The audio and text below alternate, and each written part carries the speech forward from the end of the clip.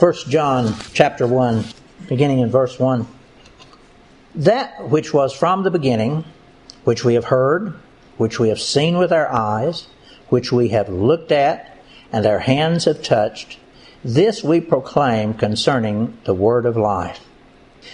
The life appeared, we have seen it and testify to it, and we proclaim to you the eternal life which was with the Father and has appeared to us.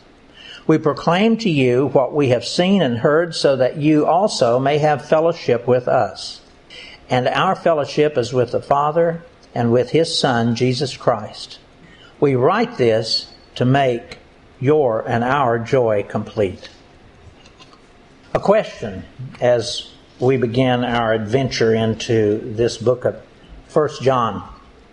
How can God accomplish the impossible mission of bringing Himself, this incomprehensible, omnipotent, omniscient, omnipresent God, out from His realms of the completely supernatural spirit world over into the realms of natural man? And do it in such a way that man is able to see Him and to rationally consider His existence. In Hebrews 11, the Scriptures tell us that for us to even begin a relationship with Him, we have to know that He exists. That's what God was doing. And that's what God is explaining to us here. So the answer to the question, how does He come out of that supernatural existence into our natural existence? The answer is that God did all of that in the person of the Lord Jesus. And then now here in these precious infallible words of 1 John, the apostle bears personal witness to having seen God's miraculous incarnation. Let me read those words for us again. That which was from the beginning, which we have heard, which we have seen with our eyes, which we have looked at, and our hands have touched, this we proclaim concerning the word of life. The life appeared, we have seen it and testify to it, and we proclaim to you the eternal life which was with the Father and has now appeared to us. We proclaim to you that what we have seen and heard, so that you also may have fellowship with us, and our fellowship is with the Father and with His Son, Jesus Christ. And we write this to make your and our joy complete.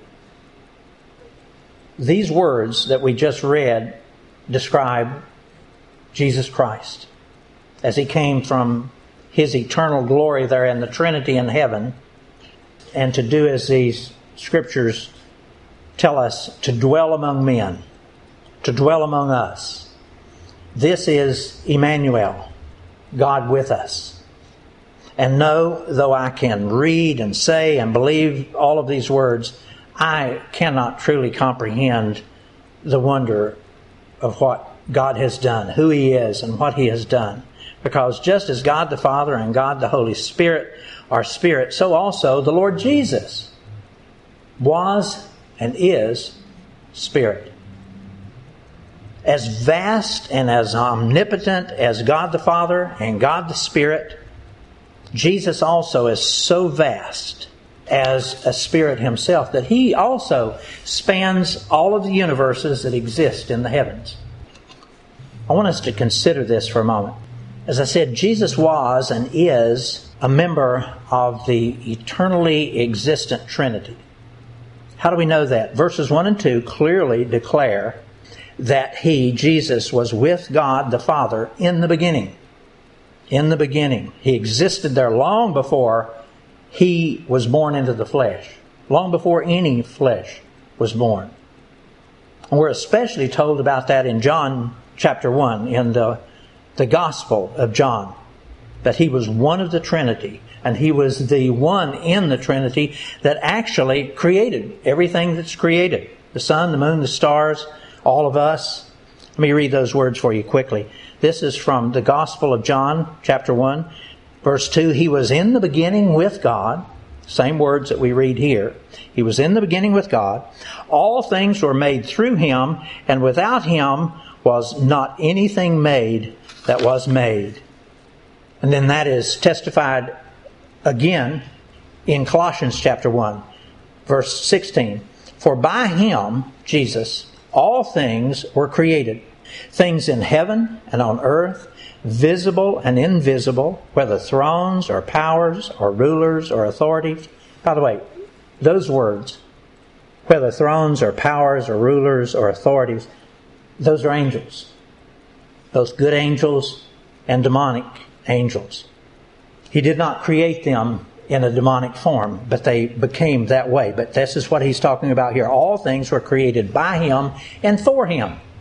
He is before all things, and in Him all things hold together.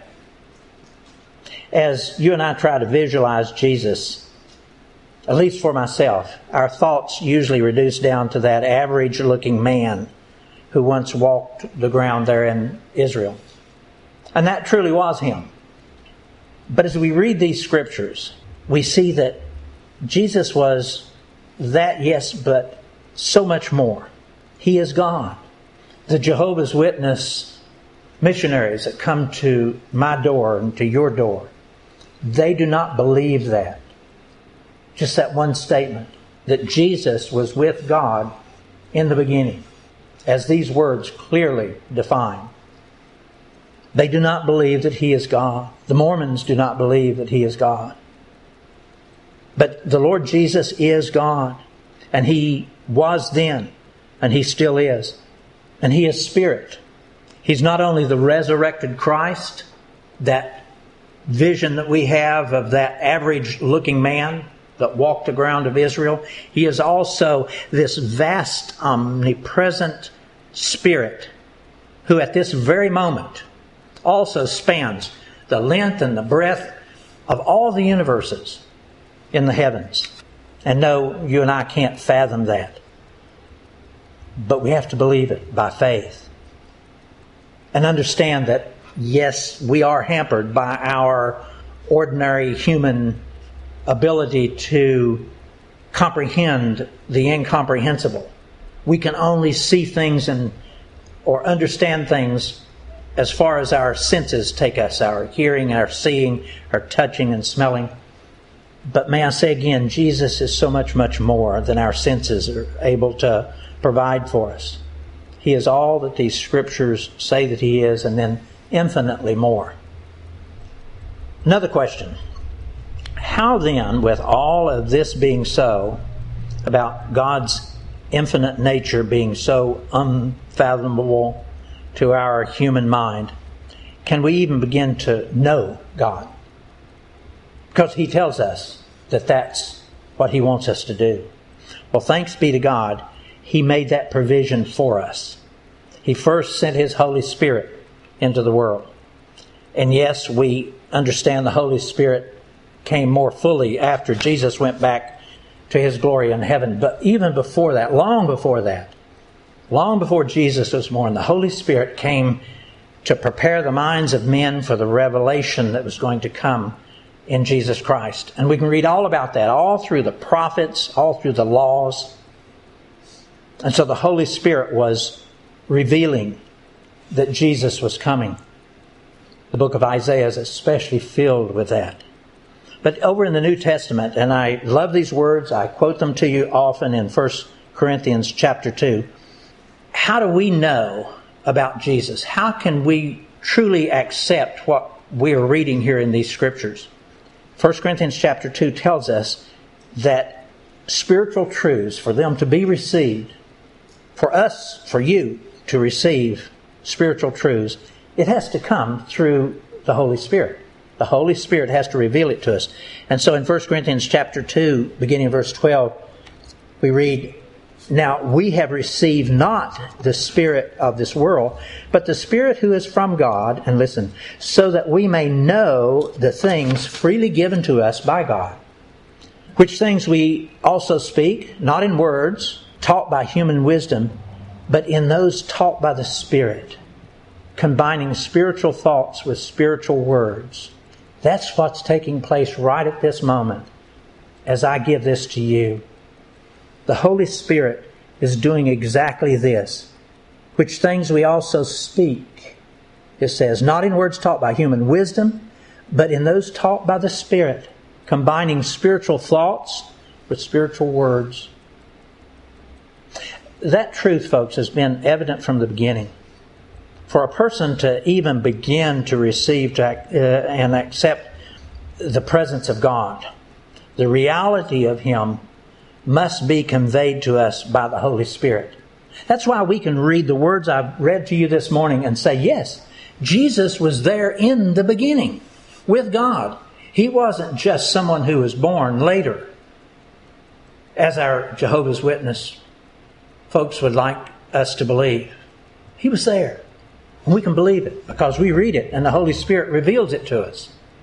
I don't know why He doesn't reveal it to them. I'll leave that to Him. But then, so He has sent us the Holy Spirit so that we could begin to perceive who He is and who He's going to be in our lives. And then next, God the Father sent His beloved Son. Second way we get to know who God is.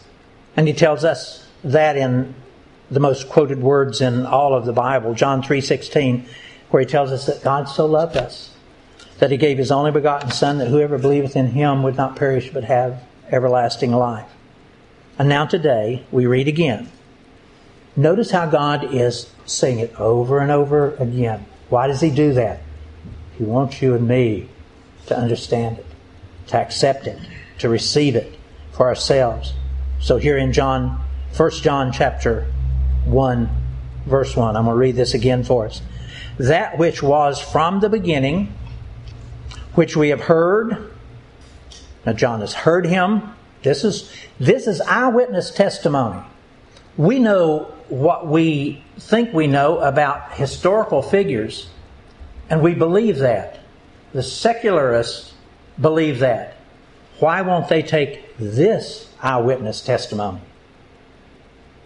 That which was from the beginning, which we have heard, which we have seen with our eyes, which we have looked at, and our hands have touched, this we proclaim concerning the word of life.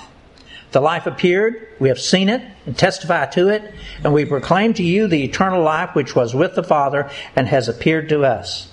We proclaim to you what we have seen and heard, so that you also may have fellowship with us, and our fellowship is with the Father and with His Son Jesus Christ. We write this to make your and our joy complete. This is a simple gospel. Jesus humbly set aside His glory in heaven, and He came here to dwell among us in a human form, in a body exactly like yours and mine, experiencing all of the frailties and the weaknesses that we experience. And then by His death, burial, and resurrection, He brought redemption to us. Now, another question. One that I've pondered as I've read these words penned by John here and also over in the book of John.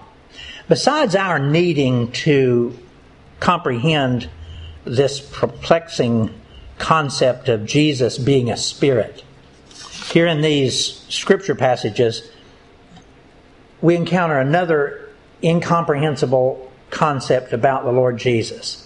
And that is about Him being the Word of God. The Word of God. Have you wondered why God described the Lord Jesus as the Word? The Word of God. Why does the Holy Spirit call Jesus the Word? Let me read that again for us. That's over in John chapter 1. In the beginning was the Word, and the Word was with God, and the Word was God.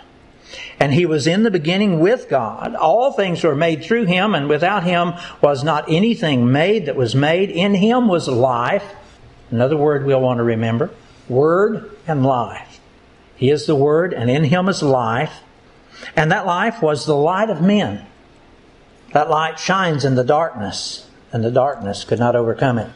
And then in verse 14 of John chapter 1, we read, and that Word became flesh and dwelt among us, and we have seen His glory as the only Son, the only begotten from the Father, full of grace and truth.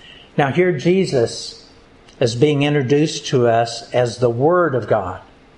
And I confess that I have often wished that the Holy Spirit had used the name Jesus at least once in those first few verses there of John chapter 1.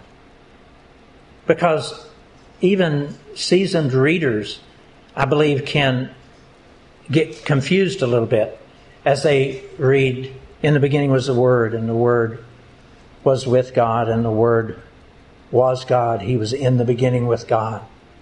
And then it's only down in verse 14 that we learn the true identity of the Word, where we're told that the Word became flesh and dwelt among us as the only begotten of the Father. Now, I don't know why the Holy Spirit chose this form of usage of this word. Perhaps it's because of what he, or similar to what Jesus said when the disciples asked why he spoke in parables. He explained to them, it's because I don't necessarily want all of those secular scholars to understand what I'm saying. I want you to understand what I'm saying. Here in John 1, and also in 1 John 1, the Holy Spirit seems to be desirous of us knowing more about who Jesus actually is and what He does rather than His name. We know His name. One of the understandings that I have gained by the Holy Spirit using the name Word is that Jesus, as we mentioned earlier about Psalm 19, that Jesus is the voice of God. When God calls Him the Word, it's saying that He is the voice of God. That voice that comes forth from the Trinity. He's the spoken Word of God. It's that voice that we spoke about in Psalm 19. Let me read that again for us. The heavens declare the glory of God, and the sky above proclaims His handiwork. Now, we may look at that verse and say, oh, well, what God is saying is that we can look at it and it can be obvious to us that something about God. But that's not all that He's saying here. Let me say this again. The heavens declare the glory of God, and the sky above proclaims His handiwork. Day to day pours out speech, and night to night reveals knowledge. There is no speech, nor are there words whose voice is not heard. Their voice goes out through all the earth, and their words to the end of the world. That is more than just an evidentiary observance of the heavens. This is a voice that's speaking to you and me and to all the earth. There is no person on this earth that doesn't hear that voice. I heard R.C. Sproul use an example one time. He said that often he has these questions about, well, what about the innocent person in Africa that's never heard of God? There is no place that this voice is not heard. It's as plain as that. So there are no innocent people in those jungles or wherever they might be. John 1 tells us that in the beginning, this all-powerful, all-knowing voice of God, this Word, simply spoke. And by the power of the words of His mouth, everything that now exists came into being. By His simple utterance of the words, "Let there be," everything came into existence. Let there be light. Let there be vegetation upon the earth. Let there be the sun and the moon and all the stars. Let there be. This is a voice that's speaking. And as He spoke it, it came into existence. The evolutionists tell us that everything came into existence at one time, at least at the beginning part of it. They're almost right. But it wasn't a big bang. It was God speaking and it coming into existence in the moment. Folks, this Word of God, the Lord Jesus, He is magnificent beyond anything we can imagine. Now here in our passage in 1 John, the voice, the Word of God, is being addressed again, and He's saying the Word of life. Two parts of that expression, the Word of life. Jesus is the Word. but He's also the life. In Him is life. John chapter 1 said that also. And so here, let me read these again quickly for us. That which was from the beginning, which we have heard, which we have seen with our eyes, which we have looked at and our hands have touched, this we proclaim concerning the word of life. Talking about Jesus. The Holy Spirit wants you and me to immediately understand that this word of life truly is Jesus and that He is God. And for those people who do want evidence, there's a lot of folks out there that, yes, they have faith, but they want to see evidence of that God exists. God is doing that here. And even for us who need our faith bolstered by some evidence, and all of us have that problem, I know I do. Here the Apostle John is testifying over and over and over again that he personally heard, that he personally saw, and he personally touched this man Jesus, that He really did exist. That which we have heard, which we have seen with our eyes, which we have looked at, our hands have touched, we proclaimed concerning the word of life. John is testifying to Jesus' physical presence because he personally saw Him and touched Him. And if you'll recall, there's a scripture reference where John actually laid his head over on Jesus' breast. Wonderful thought. But that is solid eyewitness testimony for the person that needs eyewitness testimony. And then there in verse 1, the Holy Spirit makes that declaration about Jesus. He called Jesus the Word of Life. And that's so very important that we grasp God's intent in that particular name. Again, over in John chapter 1, we saw there that Jesus was described as having the life in Him, eternal life in Him. And for us to have this life, we have to receive Him. It's not as if you and I can know about Him. It's not enough that you and I believe in Him. There's another step. You and I have to receive Him. We can't just believe in Him. Recall, that's in one of the soils. They believe for a while. But there's another step. You and I have to receive Him. 1 John 5, and we'll study this later when we study 1 John 5. But listen to these words in 1 John 5. And the testimony is this, that God has given us eternal life, and this life is in His Son. He who has the Son has the life. He who does not have the Son of God does not have the life. Jesus is the Word of life. And if you and I are to have eternal life, we must first have Jesus. He who has the Son has life. He who does not have the Son of God does not have life. We must take that step of receiving Him. Here also, John declares one of the great blessings to us of having this Word of life living within us. Because He lives within us, we can then have a blessed fellowship with other people. He talks about that in verse 3. He says, "We proclaim to you what we have seen and heard, so that you also may have fellowship with us. And our fellowship is with the Father and with His Son, Jesus Christ. We write this to make your and our joy complete." Now, that's what takes place in our churches and in our fellowship, in our neighborhoods, with other believers.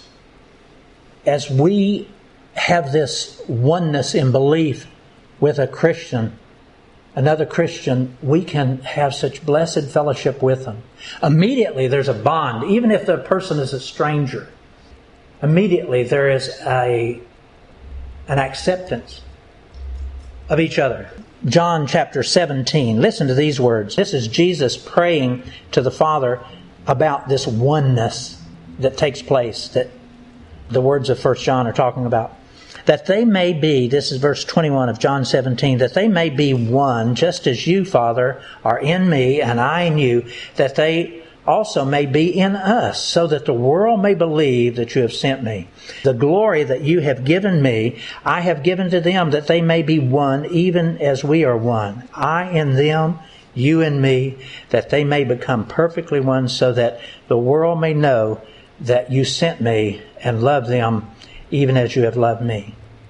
And again, here in these words of 1 John, beginning there in verse 3, we proclaim to you what we have seen and heard, so that you also may have fellowship with us, and our fellowship is with the Father and with His Son, Jesus Christ. Folks, this word of life given to you and me in our salvation, it fills us and gives us blessings beyond measure. It is a sweet fellowship that we have with other believers, and it makes our life, our daily life, so pleasant. Now I'm going to close one last thought concerning this blessed fellowship that we have with other believers.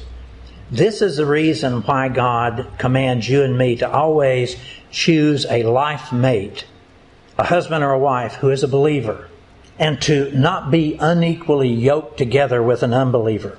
Living in intimate closeness with a wife or a husband requires that we be one with Christ, that we be one with each other, and that we be in one accord. And it's the only way that we can be in one accord, as for us to be bound together with that third strand of the Spirit of Christ dwelling within, both within a marriage relationship. With Him in us, we can be one and in one accord with that one that is our life mate. Listen as I close. That which was from the beginning, that which we have heard, which we have seen with our eyes, which we have looked at, and our hands have touched, this we proclaim concerning the word of life. The life appeared, we have seen it and testified to it, and we proclaim it to you, the eternal life, which was with the Father, and now has appeared to us. We proclaim to you what we have seen and heard, so that you also may have fellowship with us, and our fellowship is with the Father and with His Son, Jesus Christ. We write this to make your joy and our joy complete. Let's pray.